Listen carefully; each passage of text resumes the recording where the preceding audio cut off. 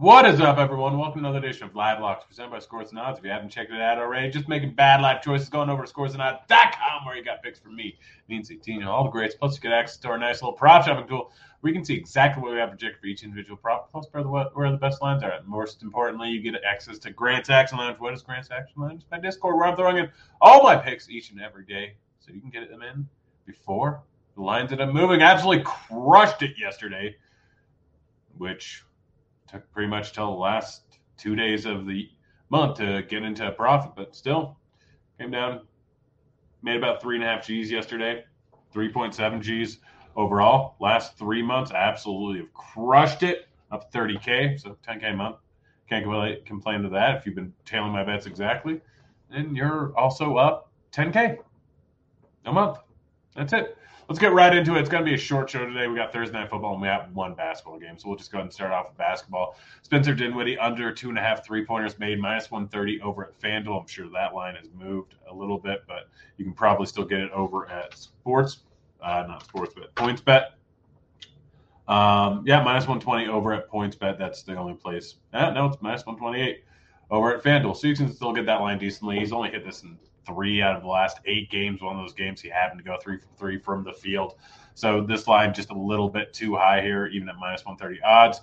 Luka over 2.5 three-pointers made, plus 100 over at DK. Luka has been pretty solid, in good form recently. Hit this in 5 out of the last 8, I want to say. Hit this over. Getting this at plus 100 odds. Had 6+ in 7 out of the last 8 games.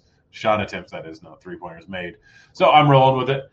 Dinwiddie under 16.5 points, minus 115 over at FanDuel. Let's see what the current line is for that. But Dinwiddie's hit the under on this in 6 out of the last 7 games, 7 out of the last 8. I can't remember which.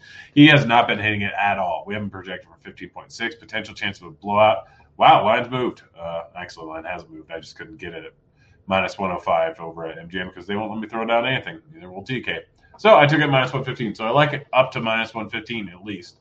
Rolling with the under. Next up, let's get to some football. Ramondre Stevenson over 35.5 receiving yards, minus 115 over at Betfred.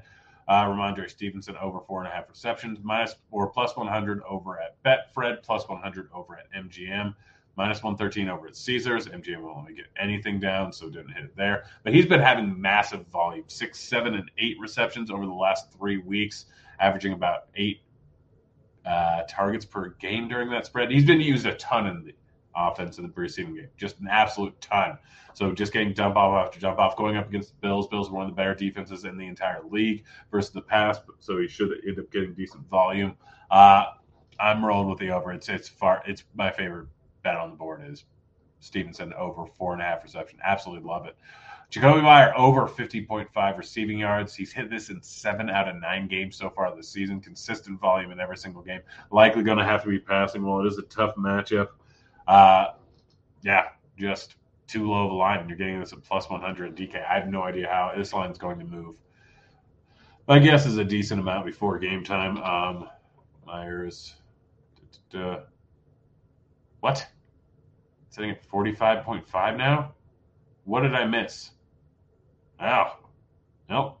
I'm going to hit this again. Don't really understand this one, but I'm going to hit it over at Caesars.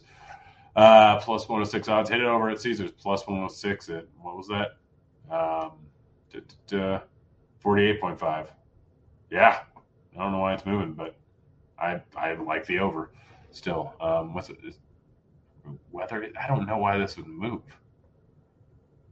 There's absolutely no reason. I'm going to throw some more money down. Let's see what Pinnacle has it at. See if that's drawing anything. Yeah, Pinnacle likes the under now. I don't know why. I still like the over. Hunter Henry under 2.5 receptions, minus 120 over at FanDuel. Too high of a line here. He's had some 4-catch games recently. Overall, the volume is not fantastic for him. Taking the under. Last one, Gabriel Davis over 3.5 receptions, plus 133 over at Caesars. He has 4, 5, and 6 receptions over the last 3 weeks with 7, 6, and 10 targets, I believe. Getting this at plus 133, I have no idea why. It's just way too low of a line here. Rolling with the over. Plus 133 odds is just fantastic. Go. Hit it. Let's see if anything's popping in parlay IQ here. Nothing too big. Let's see, Bogdanovich over 2.5 assists. Let's go and check what that's at. The best line is for that. Let's see what Pinnacle has it at. Yeah, right there with me on Luka over 2.5 3-pointers. That's good. Bogdanovich.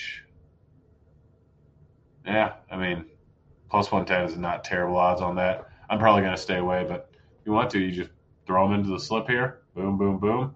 And then you can place the bets on FanDuel. Just click that button, click your state, boom, you're good to go. That's it. Again, short show today. Sorry, there's not much going on. If you guys have any questions in the future, let's go ahead and send them to me on Twitter or whatever. You can find me. Or just throw them in the comment section. But, yep, that's it. That's the show. We're out of here. Later, kids!